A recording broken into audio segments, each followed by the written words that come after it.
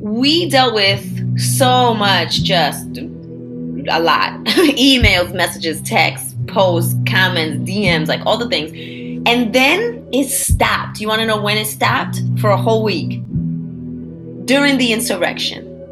So they were busy. One and the same. It's not a Venn, it's one circle. And then it picked right back up when the insurrection was over. And welcome, ladies and gentlemen, boys and girls, guys, gals, and non-binary pals to another episode of All the Above, the show that gives you an unstandardized take on education. I'm Jeffrey Garrett, one of your co-hosts, and I've been a middle and high school principal and a high school social studies teacher. And as always, I'm joined by... What up, family? It's Manuel Rustin, your favorite teacher's favorite teacher. I'm a high school history teacher here in the Los Angeles area. This is now year 18 in the classroom. And Jeff, I want to emphasize, in the classroom. This is our first video episode in several weeks. And that's all because of the adjustment of going back to school and getting back to in-person instruction. And it's hard, man. It's hard. It's quite difficult. How are you feeling today, Jeff?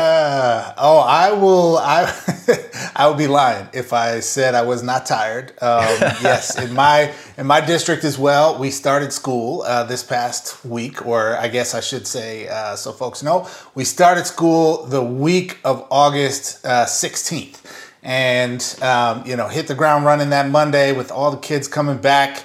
All of the COVID safety measures in place, which I have to, give some props to Los Angeles Unified School District for doing what I think is probably the most robust job of COVID safety protocols of any large district in the country that I'm familiar with, at least. And, it was a lot of work, being at school sites, getting up early, man. It's been a while, Manuel, since that alarm clock has gone off, and it's been like 5:00 on the clock, and it's been a long time since I've had to leave the house while there's still a 6 on the clock in order to beat traffic and ride for 45 minutes and get to school. And tired, man. I'm out of practice.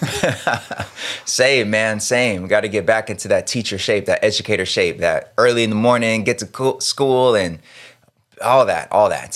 Quite challenging. And we know we're not the only ones going through that. So shout out to all of y'all who have recently went back to in-person instruction or in-person whatever it is you're doing. And man, it's here. It's here. And Jeff, our show here has continued through the summer, and we had a bunch of dope guests, and we had a bunch of dope topics that we covered. And if anybody is listening to us right now for the first time and you're like, yo, what I miss?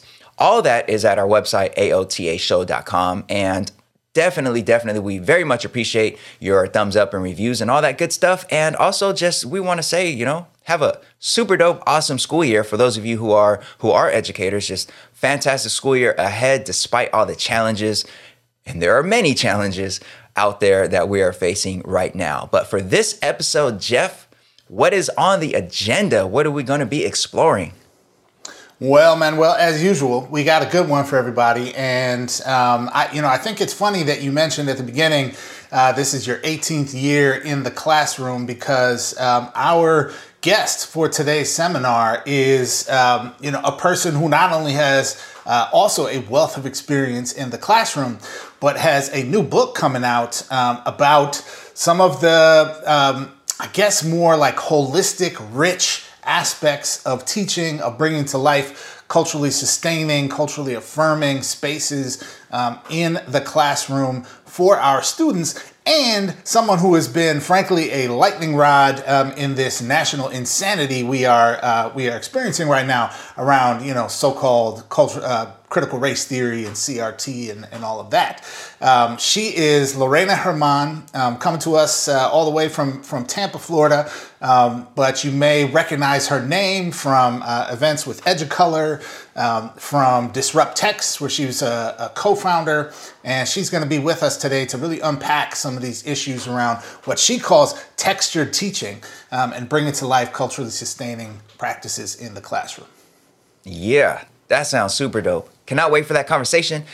A whole bunch of dopeness on the way. But first, folks, is the Do Now. Let's take a look at some recent headlines in the world of education.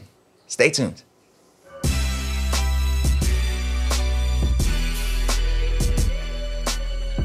All right, folks, now it's time for today's Do Now. Let's take a look at some news and headlines in the world of education. Jeff, how are we going to do the Do Now today? Well, Manuel, today we are, since it's the beginning of the school year here in Southern California, we got to get that roster straightened out, Manuel. We got to see who's in the house, see who is physically present here in school. So we got a roll call today, Manuel. Time for taking a little attendance. All right, taking attendance. Jeff, now attendance at the beginning of the school year always is challenging because it's all new names and new faces. And let me tell you, getting to know students' names when they're also wearing masks is a new level of challenge that I had not anticipated. Yeah, and and even just walking around campus and, I'm saying hi to every student out there because I just don't know if they're in my class or not, and I don't want to be rude, but I just cannot tell one from the other, man. It's tough. Yeah.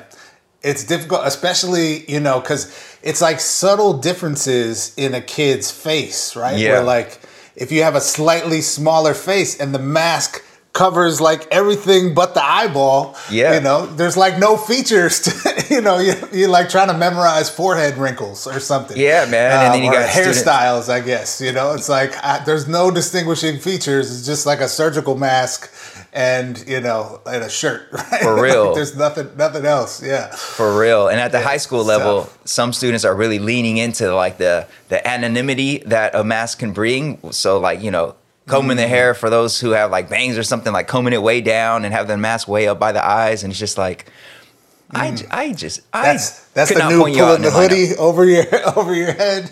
Yeah. And especially, if they got a hat or a hoodie on, it's just like, okay, I won't know your name for quite a while. I will try. Seating charts help. Shout out to Two Dope Teachers for that tweet the other day. All right, anyways, we got roll call, man. Let's go.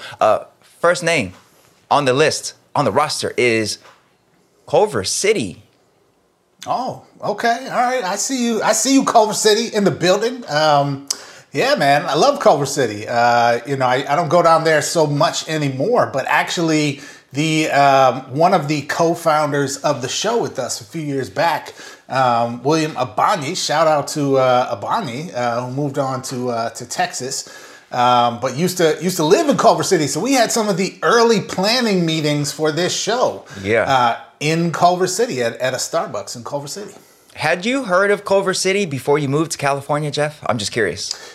Actually I had, but that's because my first job out of college, Manuel, this is a little walk down memory lane, was being a college admissions officer. And part of the territory that I recruited was Southern California. So I had actually been to Culver City and visited some schools in the area. I think I might have even stayed at a hotel in Culver City one time. So I was aware, but that is to say I was aware because I had work here, not because Culver City is, maybe like a national name. Even though there's a bunch of movie studios. Yeah, a bunch of studios, yeah. Yeah, down there. So it might be out there in the Hollywood ether, so to speak. Yeah, indeed. And if anybody's watching this show who's not familiar with California, Culver City, a little town that is surrounded by Los Angeles. Like on any direction you go is Los Angeles for the most part, but a little pocket known for its history and movie studios and stuff like that. So in any case, that brings us to our first story, Jeff. Culver City has its own school district. So even though surrounded by LA, it's not part of LA Unified School District. It has its own school district. And this story comes to us by way of EdSource through some reporting by Diana Lambert and Ali Tadayan. And they report that Culver City Unified, which is, as we said, located in Los Angeles County, in the western part of Los Angeles County, recently announced that all eligible students will soon be required to be vaccinated against COVID-19, along, of course, with teachers and staff. The district's 7,000 students recently returned to school, and none have been immediately barred from attending for being unvaccinated, but the district is giving students and staff until November 19th to show proof of vaccination. Families who fail to comply by that date will have to enroll their children in independent study. Culver City Unified just might be the first school district in California to require all eligible students to be vaccinated against COVID-19. And it joins the state of California and a growing number of cities and universities and private companies that are requiring their employees or students to be vaccinated. As of the time of this recording here, it seems that this is the only district so far to require that students get vaccinated, and district officials say that they took into consideration the fact that the University of California school system is requiring all of its students to be vaccinated. And many of those students at the UC level aren't much older than the high school students. Although the list of immunizations that are required for public school enrollment in California is determined at the state level, and that's typically not left for individual school districts to decide, California's Superintendent of Public Instruction, Tony Thurmond, applauded the district for its decision to mandate vaccines and said he wouldn't mind if more districts followed suit. So, Jeff, what are your thoughts on us stripping away everyone's freedom and microchipping our kids? Jeff, what are your thoughts on that? Well, here's the irony of that statement, Manuel. And anyone who's worried about microchipping your kids, I'm sorry, you're too late, because your child has the world's most sophisticated tracking device that not only tells the corporate overlords where they are at any given point in time, but also is capturing every waking thought of that young person that they are unfilteringly pumping into these social media machines on all of the platforms that you as a grown adult don't even know exist right now. They are pumping their deepest thoughts into those apps as well. So I'm not here for anybody talking utterly stupidly about we're putting microchips in children. The kids already have microchips in them. Well, maybe not in them, but on them like 23 and a half hours a day. Okay, so calm that down immediately. But here's the deal, Manuel. I love this story. I think it's a fantastic development. And I say that as a person who definitely comes to the table with a certain degree of skepticism, not a certain degree, with a high degree of skepticism of pharmaceutical companies in particular, and definitely wanting to be sure that, especially when we're talking about children, we're erring on the side of caution, okay? Now, the reality is, do we have longitudinal data on vaccines to know that, on these particular vaccines, I should say, to know that, 25 years from now, you're not going to grow a mushroom out of your forehead? Of course not, because they have not existed for 25 years. But the reality is there is such an infinitesimally small chance that something like that is going to happen. There are hundreds of millions of people walking around this country. I shouldn't say hundreds, but over 100 million people walking around this country now who've had multiple vaccine shots and are just fine. Right? And the very, very tiny number of people that had an adverse reaction to the vaccine, is of course unfortunate, but frankly, you could inject, 100 million people with saline, and a few of them are going to have an adverse reaction, Manuel. And the reality is, with the Delta variant being present now, being the dominant variant, being demonstrated to be more contagious, much more contagious than the prior Alpha variant, demonstrated to be more virulent with younger people, including, young children. And right now, with our pediatric ICU units in many places across the country being full, the reality is the benefits of vaccination dramatically outweigh the risks or the costs of vaccination. And I think as we do with measles, as we do with mumps, as we do with, pertussis and whooping cough and all these other, smallpox, polio, all the things we've either eradicated virtually over the years or continue to mandate vaccinations for today, which we do in schools across the country today. It is just time to add the COVID-19 vaccine to the list. I love that Culver City is out front on this. I hope that other districts will follow suit. And frankly, I hope the FDA makes a smart decision around giving full approval for childhood vaccination, and at least that they're making room for for very expansive continued trials for younger children as well. Because right now we don't have any kids under the age of 12 vaccinated in this country. And that's a huge risk right now. So I love it. Props to Culver City. Even though you're kind of bougie and you don't want to be a part of LA, I see you, it's cool. I respect you for this decision. Yeah, man. Yeah. And I think it's a very bold step. I obviously right now, like so many different companies and counties and other entities are implementing these so-called vaccine mandates. So maybe it's not as bold as it would have been if they had done this like before this current wave of so many different bodies implementing mandates. But it's still a very bold step because no other district in California, at least at the time of this recording, has done this. So that's big time. And although we keep it student-centered here on All of the Above, my reaction to the story is really teacher-centered. And as a high school teacher, I am on my feet from 8:30 to 3:40. And there are so many young people in and out of my classroom, so many teenagers in and out of my classroom. My largest classes this year so far right now are around 37 students.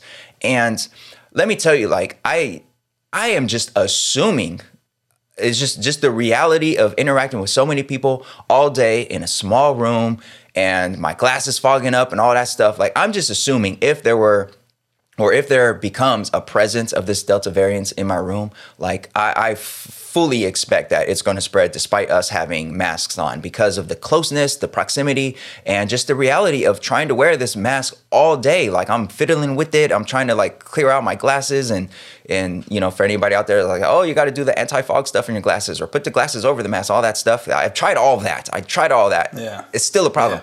Yeah. So I'm just, in my head, I'm thinking like, wow, if we did have this mandate, if I knew for a fact that all of my students were vaccinated, I will feel so much better in the classroom. Not just for me, but for other teachers as well. There's a teacher that I know who has a new grandchild, and that teacher is really struggling to visit this infant because the teacher knows that, like, it's likely that with this Delta variant, like, if it's around, if it shows up in our school, our own little masks aren't going to stop it, probably because of the nature of the interactions that we have with our students. And, that teacher's missing a lot of time with this infant grandchild because they don't want to, carry something. And it would mean a lot. It would mean a lot to know that every eligible student has the vaccine. It would mean a lot for our own safety as teachers, not to be teacher-centered, but of course also the students and what they take home to their families.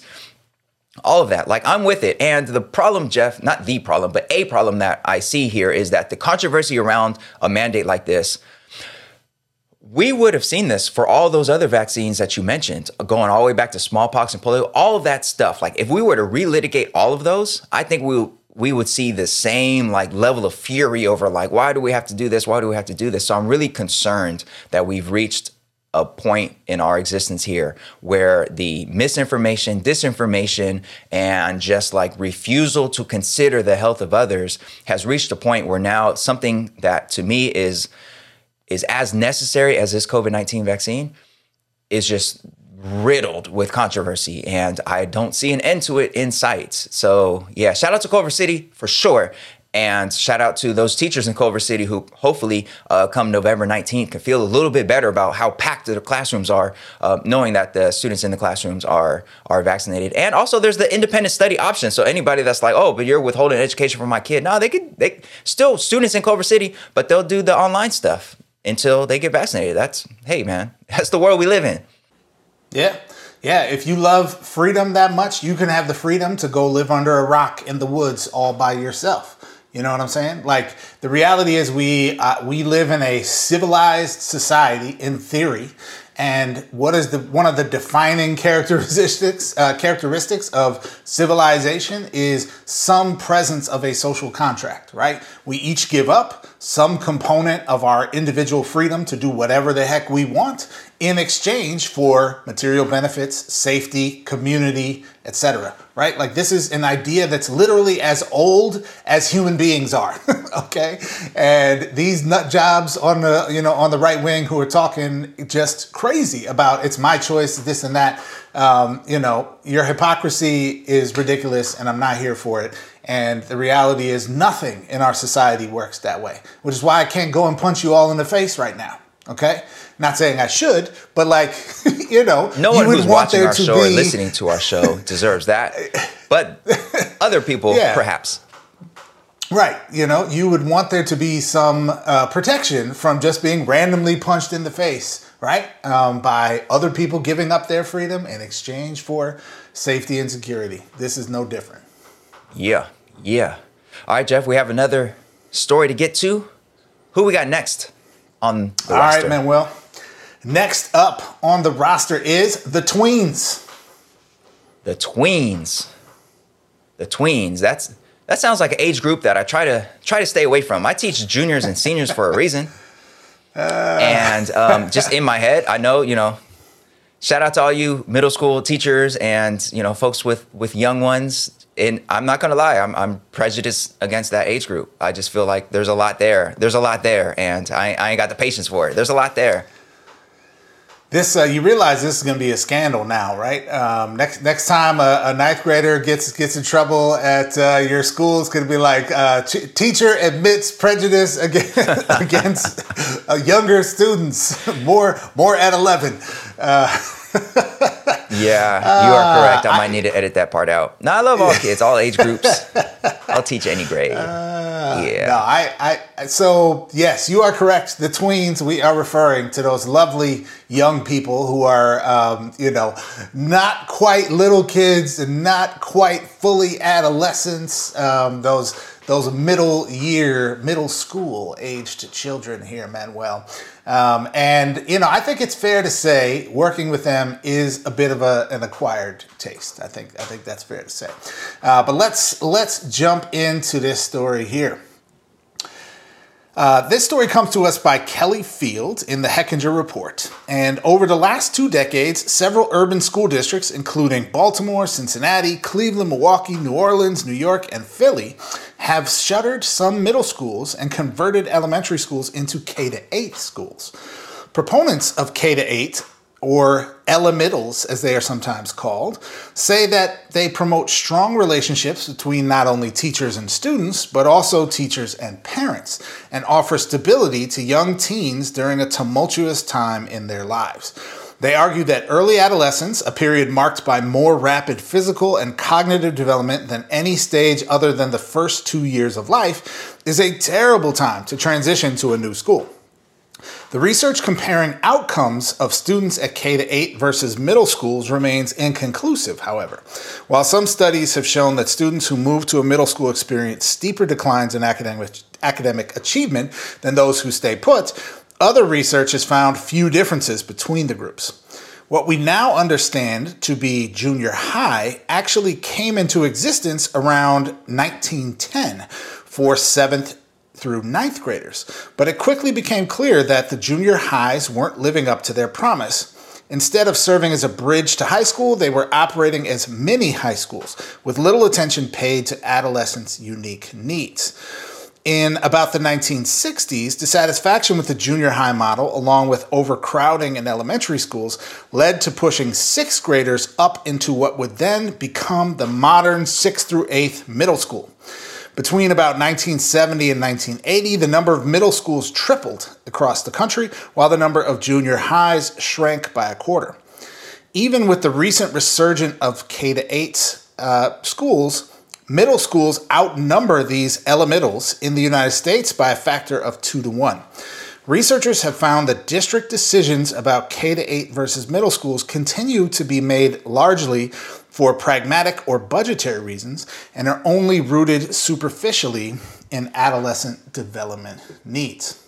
So, Manuel, the title of this article, which I probably should have said at the beginning, was good clickbait for whatever editor came up with that. And the title was, Can we solve middle school, or can we fix middle school by getting rid of it, right? And so you have these movements of like, well, let's go to a K-8 model. We'll sort of keep kids in the, more of an elementary, nurturing space before transitioning to high school. And I think it's fair to say, mostly across the board in this country, middle school is the period of education that people, are frustrated with most. It's where a lot of our, data stagnates most. excuse me, it's where a lot of our highest need students often, not only stagnate, but slip in terms of, reading levels and other sorts of things. So there's a lot of drama out there about middle school, Manuel. And I know you're a high school teacher. I know you're, I believe, a noted public hater of middle school students. So as a hater, what do you have to say about this matter? Yeah, this is an interesting article with an interesting headline. Kind of seems like hashtag like abolish middle school type of situation here. It's fascinating to me. This is a long read as far as like education articles go. So we're going to link it below this video or below this podcast if you're listening, because it really dives deep into the history of what we now know as middle schools and just how the research has wavered back and forth in terms of what's the best model. And to me, that's what stood out most in the story, is that the research has wavered back and forth for decades about which structure is the best structure. And one thing that this article led me to think about is when it comes to what's considered to be the strength of these elementals, which is such a cute name. I don't know why that name elementals just sounds so cute. But what strikes me as like some of the main arguments for the value of those elementals is the familiarity and the community and the closeness with teachers during that very rough time, that really rough developmental age. That kind of sounds like the same arguments for, when you and I entered the profession, and a lot of that philanthropic, all that big money from the Gates and all them folks was going towards creating these so-called small learning communities, or these, schools within a school for that closeness, for that community. And I think one clear, like something everybody could agree on probably, is that the stronger the relationships and the more tight-knit the learning community, the better for the young people. But the thing about it is, these elementals, one thing about it is that for some students, that is a loving community that they want to remain a part of. But for others, elementary school was not a great experience, and going off to a different middle school is a fresh start where the social pecking order and all that stuff perhaps could be reset. So I think, it really depends on the students, the population, and sort of their experience in their elementary grades or whatever. And middle school itself, one thing that's pointed out in the article is that, like, at that age, that's where young people are most craving connection and autonomy.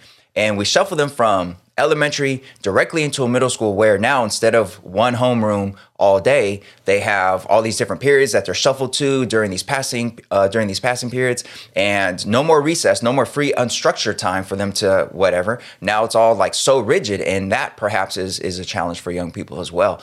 This article certainly doesn't let us know what the best model is, because there's no agreement on what the best model is. For me as a teacher, as a high school teacher, it just seems that no matter what the structure, no matter how we play around with grade levels and groupings and all that, what matters most is that the teachers and staff, the adults that are there, are really, really in tune with the students that they have, and really in tune with what challenges might be happening among the students, or what challenges students might be facing. To me, regardless of if it's a 2-year middle school, my middle school was like a 7-8 middle school, or one of these 6-7-8 ones, or a elemental straight into high school, no matter what, the adults and the staff there need to be really finally in tune with the young people that they have, and be responsible to those young people's needs, because research doesn't suggest like the actual grade level groupings is really the big significant determinant of how well these students do. So that's my thinking. But again, I teach 11th graders and 12th graders, so I'm not going to pretend to know anything about what's best for these middle schools.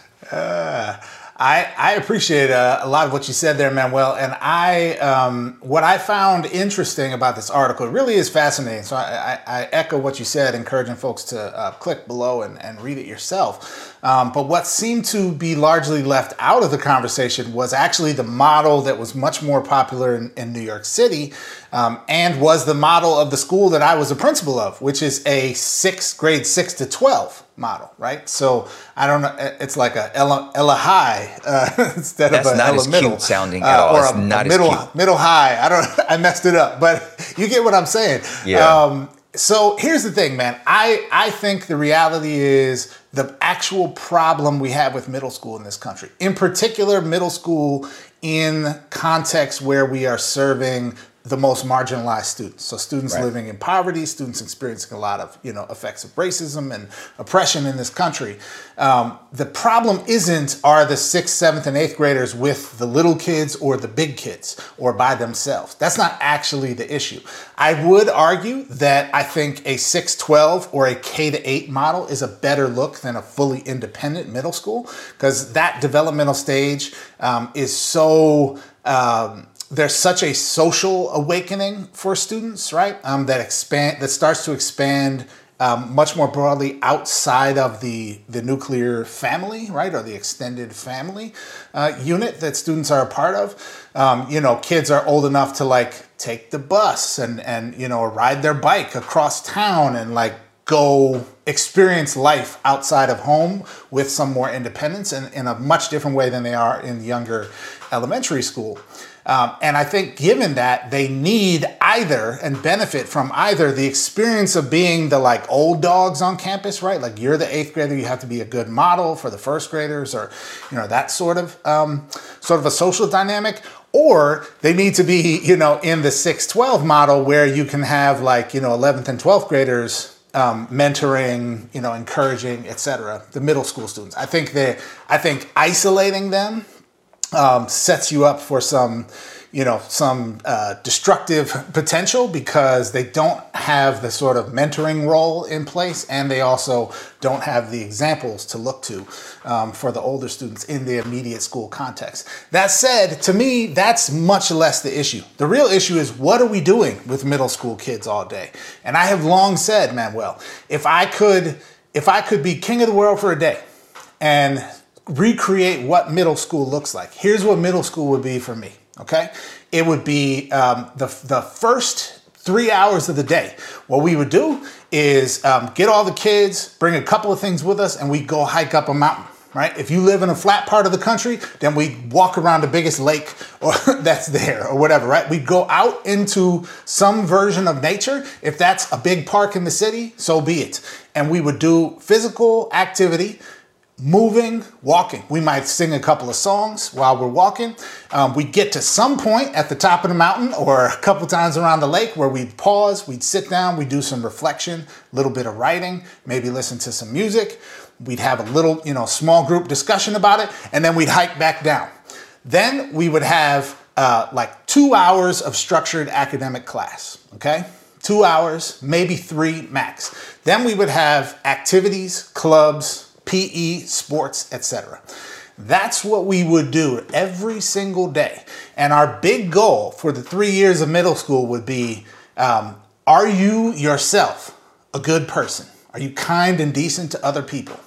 Do you like yourself? Have you found something about yourself that you value, that you appreciate, that you see beauty in?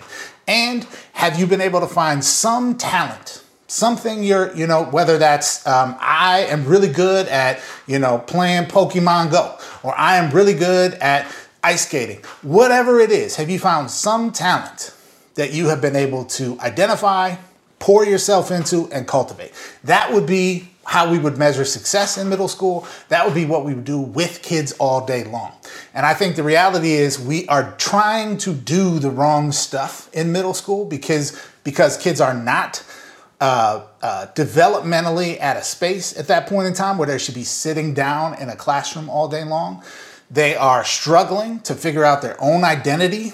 They are struggling to figure out how they stack up and sort of fit in with their peers, right? And we have so little in the curriculum and in the space of the day to support them with the fundamental developmental issues that they are grappling with at that point in time, which is, I think, where a lot of the tension comes and a lot of the, negative, more destructive behaviors that we sometimes see in middle school start to manifest, because we're not actually supporting what their primary developmental needs are at that point in time. Well, that's a wonderful vision, Jeff. I do like that vision. I struggle to understand how hiking in the morning is going to help us address the learning loss in this pandemic, unless they're, of course, hiking while doing some math. God. You're right. My bad. I wonder I throw about it that all part. out. I forgot about the learning loss, man. Well, my bad. Come on, Let's man. do double blocks of reading and math instead. How about that? Yes, exactly. Oh, God, Exactly. That's depressing. But I agree. The real issue, the real question here is what are we doing, and what are their experiences during that age? That's more important than the structural grouping of whether or not they're attached to elementary school or high school or completely independent. I think that the experience that they're having, of course, trumps whatever structure we have in place, I think. Anyways, though, Jeff, there's a lot going on in the world of education, and that was just two headlines that we could talk about on and on and on because there's so much there to unpack. But we have a guest who we're about to have a conversation with about a new book that she wrote, which helps us, actually, speaking of your vision for middle school, helps us envision what an ideal classroom climate looks like for these young people as they explore who they are, their value, their interactions with others, and what they bring to the table. So that book is Textured Teaching by Lorena Germán, who is up next in our seminar. Stay tuned.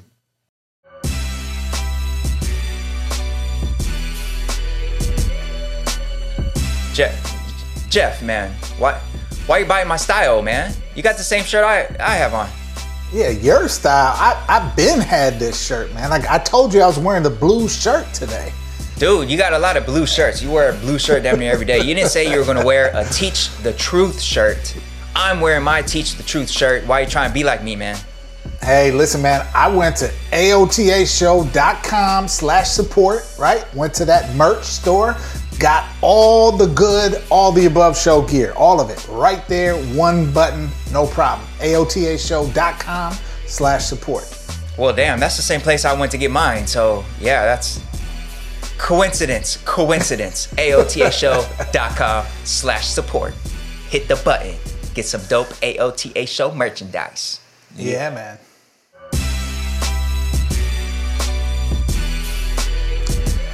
All right, folks, welcome to today's seminar. We are so excited to have you here with us, and it is my distinct pleasure to welcome to all the above, all the way from Tampa, Florida.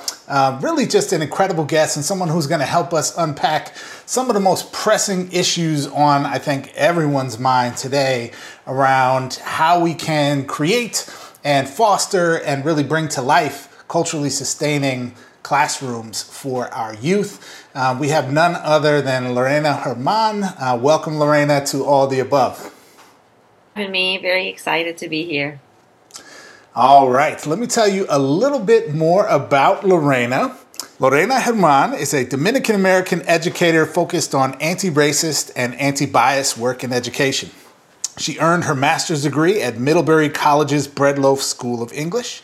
She's a two-time nationally awarded educator who has been featured in newspapers and journals such as the New York Times, NCTE Journals, EdWeek, the National Writing Project, and Embracing Equity. She previously published the Anti-Racist Teacher Reading Instruction Workbook and now has a forthcoming book titled Textured Teaching, a framework for culturally sustaining practices which explores curriculum development focused on social justice. She's a co-founder of Disrupt Text and Multicultural Classroom. Additionally, she is the Director of Pedagogy at Educolor and is also the Chair of the National Council of Teachers of English, Committee Against Racism and Bias in the Teaching of English. Welcome again, Lorena, to All the Above, and I'm going to kick it over to Manuel for our first question.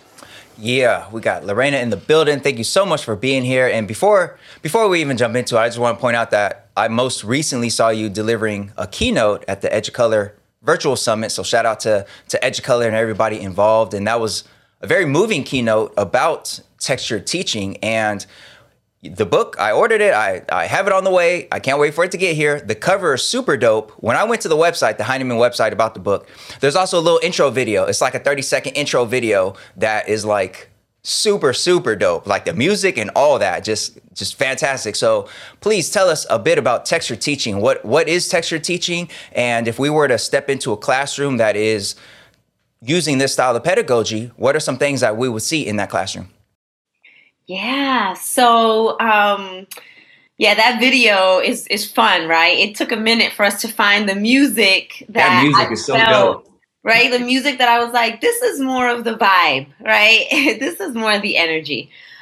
So texture teaching is a framework. What that means is that it's a set of strategies. It's a way to teach.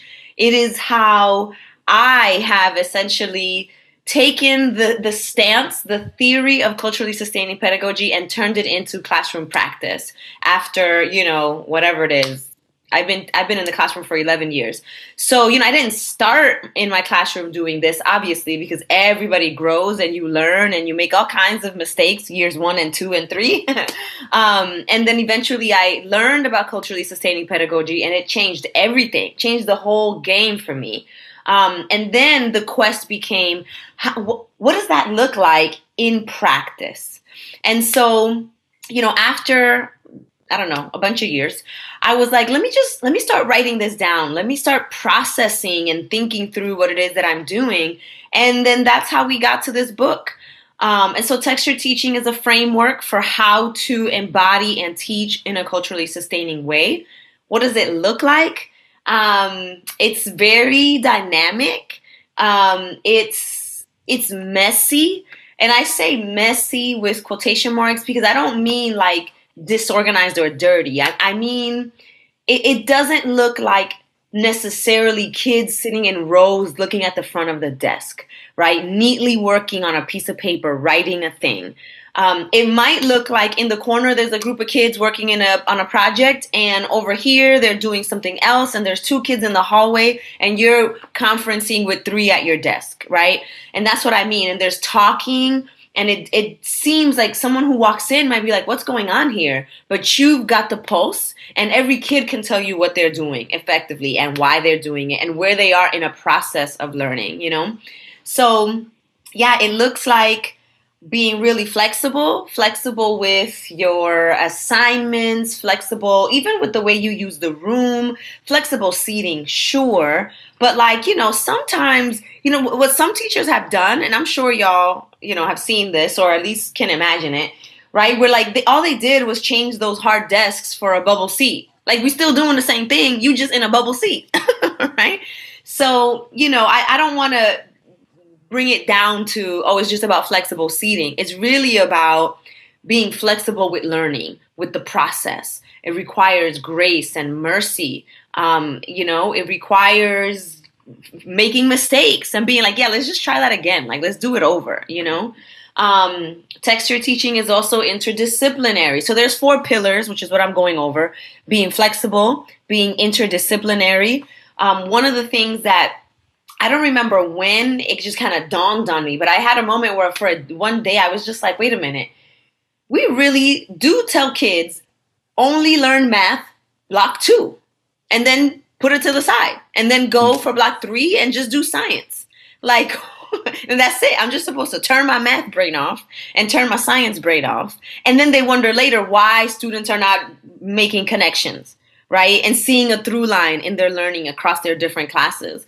And so it's interdisciplinary. It's also experiential. It's also about moving even outside of those 4 walls, like looking at my city, at my community, at my country, at my backyard, whatever it is, as part of my classroom.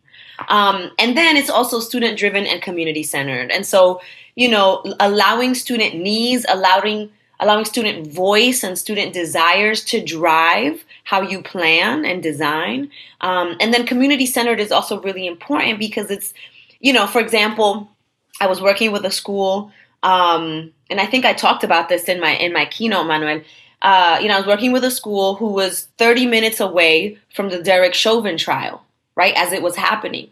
And so they couldn't just be like, yeah, no, I'm not talking about it. I'm not bringing it up. Like you just physically can't because there's tension. Everybody's feeling something. Kids got questions. And so that doesn't mean your whole lesson becomes that, but at least a pulse, right? A check-in. And so with texture teaching, you do a pulse, you do a check-in, but also, what's going on in your community is also part of the classroom learning. Like if gentrification is an issue in your community, then maybe that's going to be one of your units this year.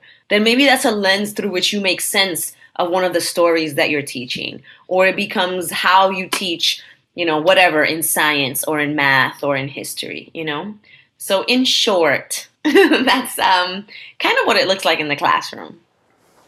Yeah. Lorena, before you came on the episode, I was reading through the preview of the book that Heinemann has online, and I think you used in there in the foreword or one of the earlier parts of the book, like this metaphor of texture teaching being like the sort of backside of a woven, of a woven fabric that can look messy and scattered, and there's knots and overlapping things, but that is the kind of messy substance that creates the beauty that you see on the other side. And I'm sure you said that much more eloquently than I just said it there. That sounded pretty good. But as you were talking, that was sort of resonating with me. Just the experience as a former administrator and really honing my lens to think about like what is the good messiness that we want to see in our classrooms, as opposed to just the messiness that's not about constructing something, but that's just disorderly, right? There's the messiness that comes with creativity and genius and beauty, right, and joy.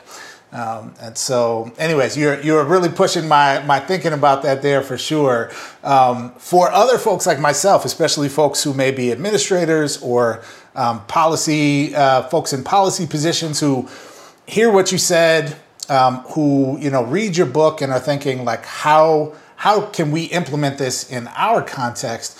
What kinds of words of advice or guidance might you offer folks about how to take what you're describing in textured teaching and move forward with applying it to their own context? Yeah, thank you. That's a good question. So I'm not going to talk to teachers for a second, just because the whole book is for teachers. So, I'm intrigued by that question of, what is the role of administrators in this? And I think that, I believe that administrators have a very important role in the implementation of textured teaching in schools, because part of what textured teaching is a push for reimagining the way school functions daily. And part of the administrator's role is to oversee that, right? Is to manage that, is to provide the resources for that and the support for that, for the daily functioning of school. And so I know that I would have benefited in my first several years. I would have benefited from sitting with an administrator saying to me, what's a dream? What is something you've never thought of that you would love to do? Like, let's dream together. Let's brainstorm. Let's think out of the box. What is one way to drive lessons home for your young people in here? Like something as simple as, it literally just never occurred to me. Like, let me just go and have class outside, right? And here's the thing, that matters because it's a change of scenery. How many of us would sometimes be like, yo, let's just take PD outside. Like, or let's just move to another classroom because it's stuffy. You're stuck being in that room. You're tired. Like, let's just switch it up, right? And it just didn't occur to me because of the rigidity of the expectation. The expectation was, you're in this room. You got these desks. Your desk is in the front. Sage on the stage. Show that you know what you're doing through direct instruction. That model can't really function outside on the benches. Whereas other moments, right, where kids are working together, even direct instruction, some of that stuff can happen in other spaces. All of that is to say that, I think administrators have a really great opportunity to support teachers in dreaming and thinking out of the box and in helping them meet the needs of the very unique group of kids in front of them. We need policymakers to do two things. It's going to sound a little harsh. One of them is to release the funds, right? Release that money. And why? Because it just shouldn't be that so many public school teachers, for example, just lack access to material things. I've taught in a public school and I've taught in a private school. And the access to things at the private school, and let me tell you, this wasn't even like a very wealthy one. This was a young private school that really didn't have the resources that some of these other top-notch schools have. But the immediate shift in like, oh, I just have this. I just got that. Like, okay, I could just drive this van whenever I want to take my class on a field trip. Like, okay. I didn't have the same opportunities, right? And so we need them to release that funds so that teachers can have the material things to provide these experiences. And simultaneously, we need them to butt out a little bit. Too many of them, not all, but too many of them have not spent considerable time in classrooms to be telling us what we need and how we should be doing it. You know what I mean? And even making decisions about education. So we need folks in there who've been in the classroom, or at least folks who are humble enough to listen to those of us, right? Who don't make decisions until they've talked to us, you know? So I'll stop there, but that's what I'm thinking about. Yeah, and I agree with so much of that. And I think for teachers, especially younger teachers or newer to the profession, I should say, there are a few fears that they have. One very common fear for newer teachers is that the administrator will walk by and see something that is quote unquote messy and then make judgments from that. So I think for a lot of teachers, there's trepidation in opening up space in the classroom, partially because even if certain educators do want students to have more space and more control of the classroom, they fear that that's like counter to what the system is supposed to be, counter to what the expectation has.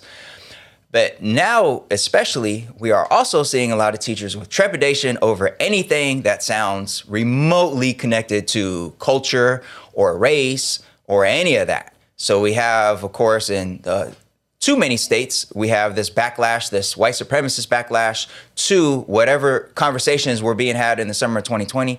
And there might be a teacher, educator listening. Anybody that listens or watches our show pretty much understands the importance of this work and pretty much is down for that fight. But there might be somebody who's like, you know what, this really does sound dope, but if this comes up in my classroom, some parent is going to email me about this book and they Google Lorena Herman and they see disrupt text and then they go down that whole rabbit hole. So you are... That's right. You are very experienced in the backlash, the racist backlash, and your work with Disrupt Text is just one place in which you've experienced that. So we're wondering if you could share a little bit about your experience with this backlash and how that has informed your moves in terms of making this work happen throughout the country and reaching each classroom so that we could do right by our students. So talk to us a little bit about that. Yeah. This is the first time I'm really talking about this publicly, just because it's so complicated. On one end, I'm fully aware that the backlash that I have received doesn't compare to the backlash that so many other people have received before me and even now, right? So I'm fully aware that it could have been worse. And worse is happening, and people have lost jobs, right? So, like, I'm very cognizant that this isn't, very, very big. And I also know that what we faced, and that we is right now, what I'm talking about is like my family, right? What we faced at the end of last year, beginning of this year, changed the game for us, because immediately we understood how vulnerable we were on a number of layers. Like, first, digitally speaking, we were like, oh, snap. Like, people are in our inboxes. Like my husband got a text message from a reporter who thought they were calling me. Like, wait a minute, right? Like, we just realized we have a whole new layer of security that we're going to have for ourselves as a family. And then, I was, in January, I had just had a baby, weeks old. And so I'm like, how much more vulnerable could I be? Somebody shows up here, what am I supposed to do? How am I supposed to fight somebody? So, that was a very eye-opening experience, because it was the kind of stuff that you hear about happening during the civil rights movement. that people would say those types of things, that people would, right? Like I knew that stuff existed. I had heard of other people dealing with it, but it wasn't until it showed up on my own doorstep that I was like, wait a minute, you know? And then, you know, here's the interesting piece. We dealt with so much, just a lot. Emails, messages, texts, posts, comments, DMs, like all the things. And then it stopped. You want to know when it stopped? For a whole week. During the insurrection. So they were busy. One and the same. It's not a Venn. It's one circle. And then it picked right back up when the insurrection was over. And for me, what that did was, not only do I know who these people are, right? Right. But like, y'all really are a mob. And so I ended up dealing with a whole bunch of anxiety from it, because I was like, you know, I feel like I should actually be afraid. I should actually be afraid, because look at what y'all did to that building, and cops and legitimate humans in front of you. Who am I in front of all of that? I'm nothing compared to any of that, right? Like, if you don't respect none of that, then you sure won't respect me and my family, you know? So all of that is to say that, you know, the backlash was intense.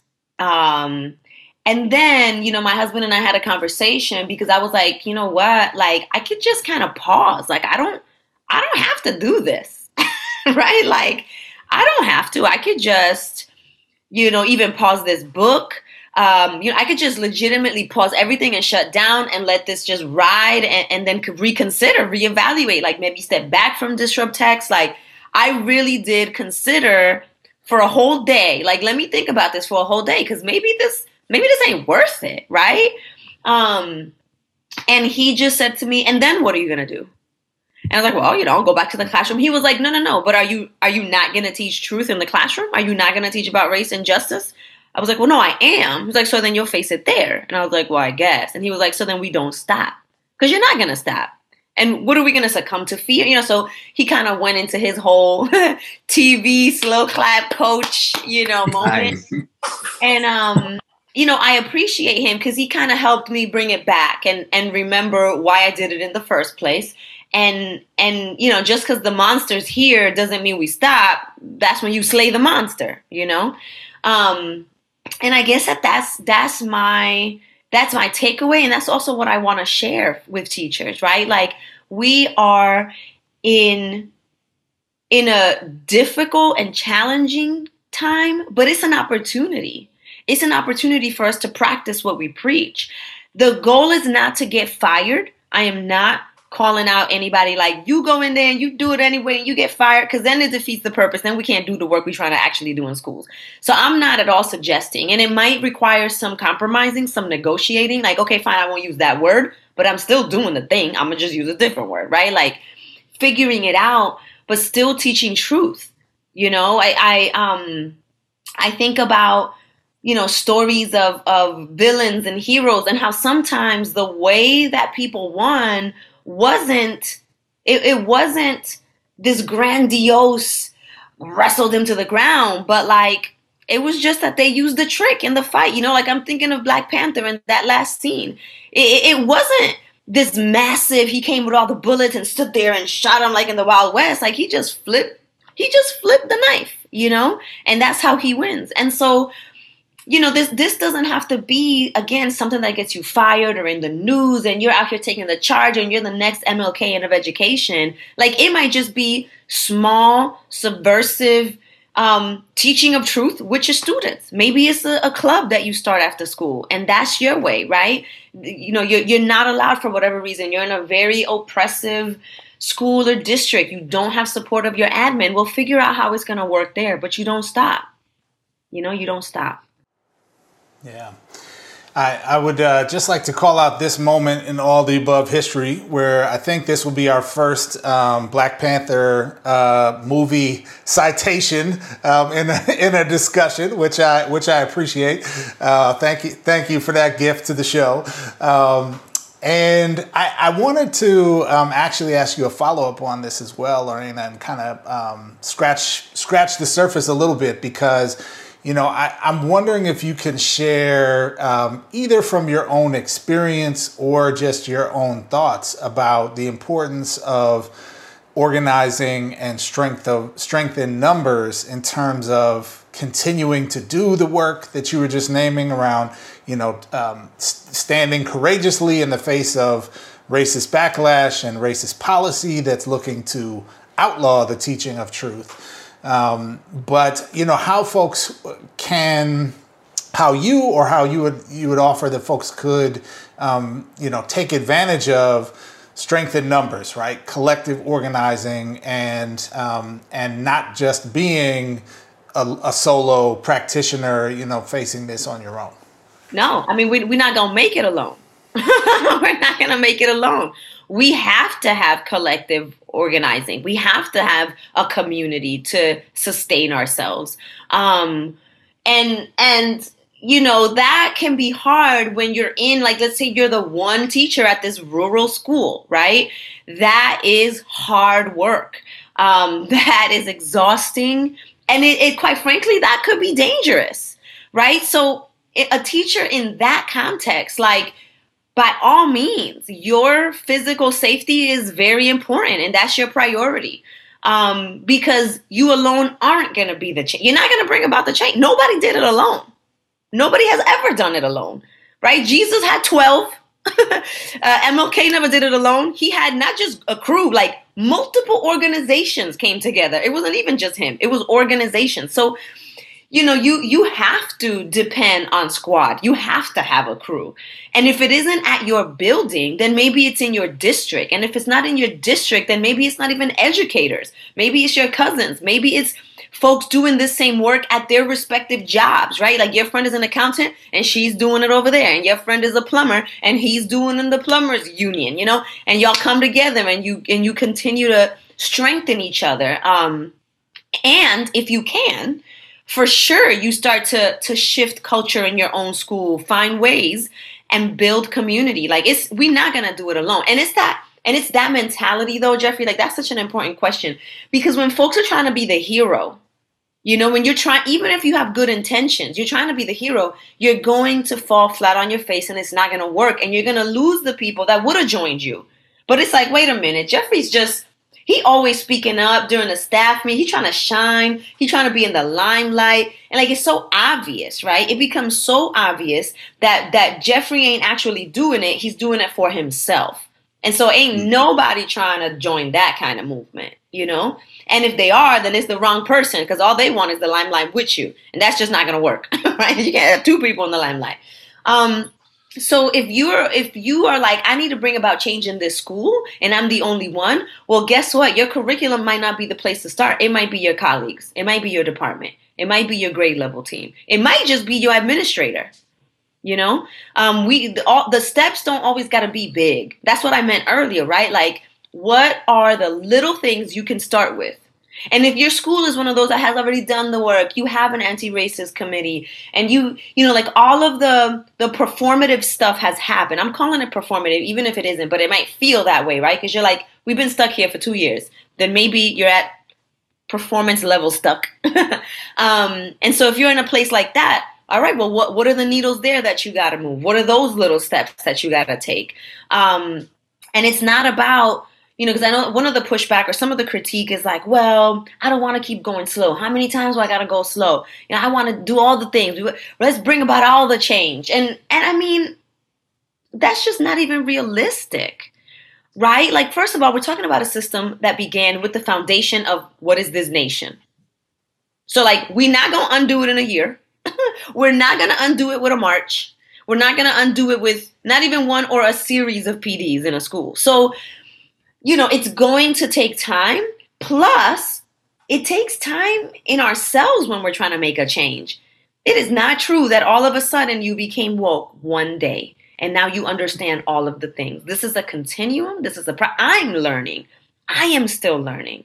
Right? Everybody is still learning. I have relationships with the people that we all look up to, like Dr. Django Paris, right? Who coined and came up with culturally sustaining pedagogy. And him and I will talk, and he was like, yeah, I'm still learning about this thing over here. I'm still learning about that thing. And I'm like, shoot, the day he's done learning, that's when I have hope that I might be done one day. But he's like, never, ever. We never done learning, So, I want folks to extend others the same grace that they would appreciate it be extended to them. Because that's part of being in community, right? That's part of that collective organizing. That's a word right there. And I know a lot of folks who are watching or listening, that right there resonates, because we are up against so much right now. And I'm glad that you pointed out that the vitriol that you were experiencing around Disrupt Text, how that went a little quiet during the insurrection, because it was the same actors, it was the same folks. And I could only imagine a lot of those same folks are also the same folks we've seen storming school board meetings around critical race theory, or storming school board meetings around masks. As same group, so many different issues, same overall message, which is we want things done our way, the way it's always been done, and anybody else is getting in the way of that, they need to fall back in line.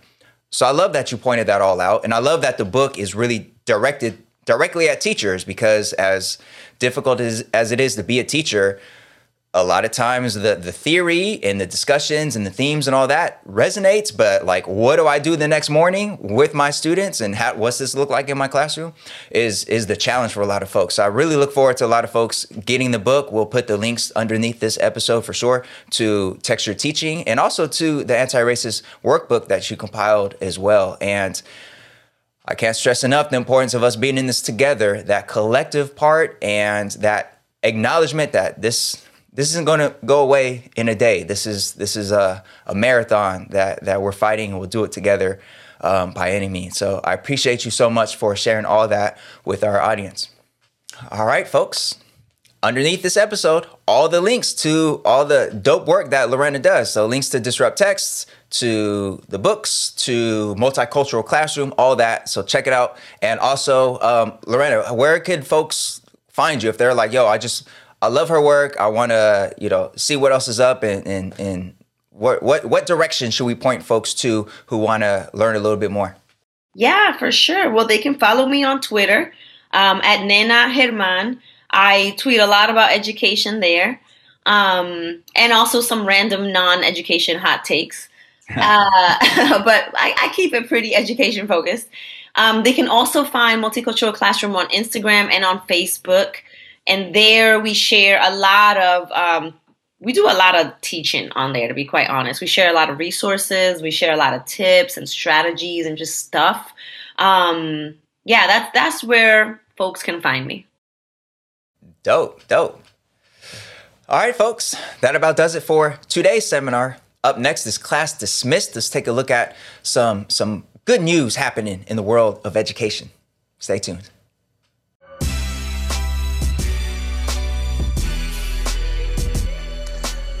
All right, folks, we've reached that time in the episode where we like to pause and give some flowers, some love, some shout outs to people doing good things in the world of education. That's right. It's our Class Dismissed time. Manuel, who we got for today? Yeah, Jeff, today we got a young Black genius, hashtag Black Girl Magic. This is JJ Patton, a young computer coder who's doing great things in the realm of STEM. And she's only 16 years old, Jeff. So this 16-year-old coder who goes by the name JJ Patton, she drew national acclaim 4 years ago when she and her father created an app designed to connect incarcerated parents with their children. And she's back at it now as the focus of a new film chronicling her mission to make coding more accessible to young women of color. When she was a toddler, JJ's father, Antoine, went to prison for more than 7 years.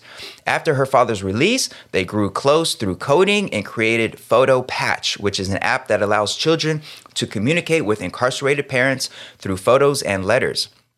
And because of her previous experience with her father, JJ understood that the consequences and struggles of staying in communication and bonding with an incarcerated parent are really, really paramount. And she took what she learned from that experience to co-found organization, a nonprofit that she calls Unlock Academy. She co-founded it with her father, and Unlock Academy is a nonprofit that she started with him to inspire young people of color to learn to code. Her story is now chronicled in a short film series from Hewlett Packard. Do they still call it Hewlett Packard? From HP, called Generation Impact. And in an interview with the 74, she said, quote, "In school, there was no technology or coding classes, which drove me to want to learn more and be somebody who can teach other women of color, girls, and people who don't have the opportunity to learn this important skill." So shout out to this young educator, 16 years old. And she's like, look, not enough schools are doing this, especially in marginalized communities, especially for our young Black girls. So let me make it happen. So shout out to JJ Patton for sure. Yeah, I will officially co-sign on that. Love it. Love the brilliance and genius on display, and also the foundation of her work in connecting children with incarcerated parents is so huge, because we put up so many barriers there that are just deeply harmful to young people. So that's a beautiful, beautiful story, man. Love it.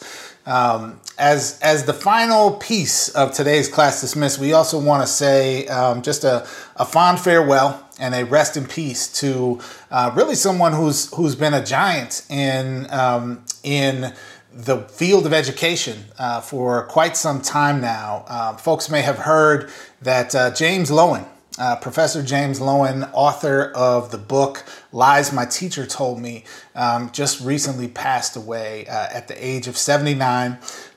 Professor Loewen was Professor Emeritus at the University of Vermont, although he lived down in the Washington, D.C. area.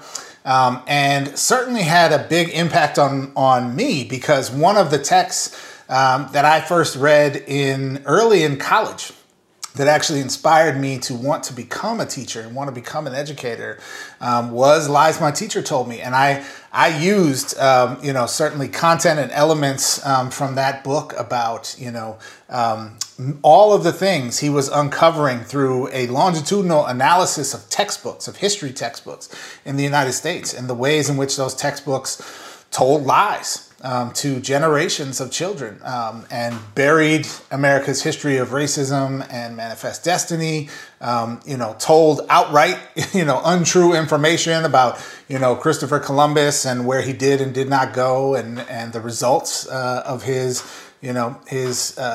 quote unquote exploration.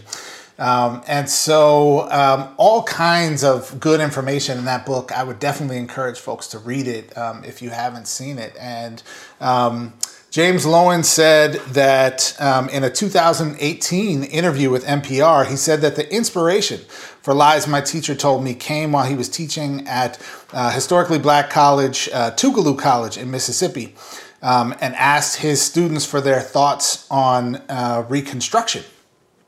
And it was an aha experience for him, because 16 out of my 17 students, he said, well, Reconstruction was the period right after the Civil War when blacks took over the government of the southern states, but they were too soon out of slavery, so they screwed up and white folks had to take control again.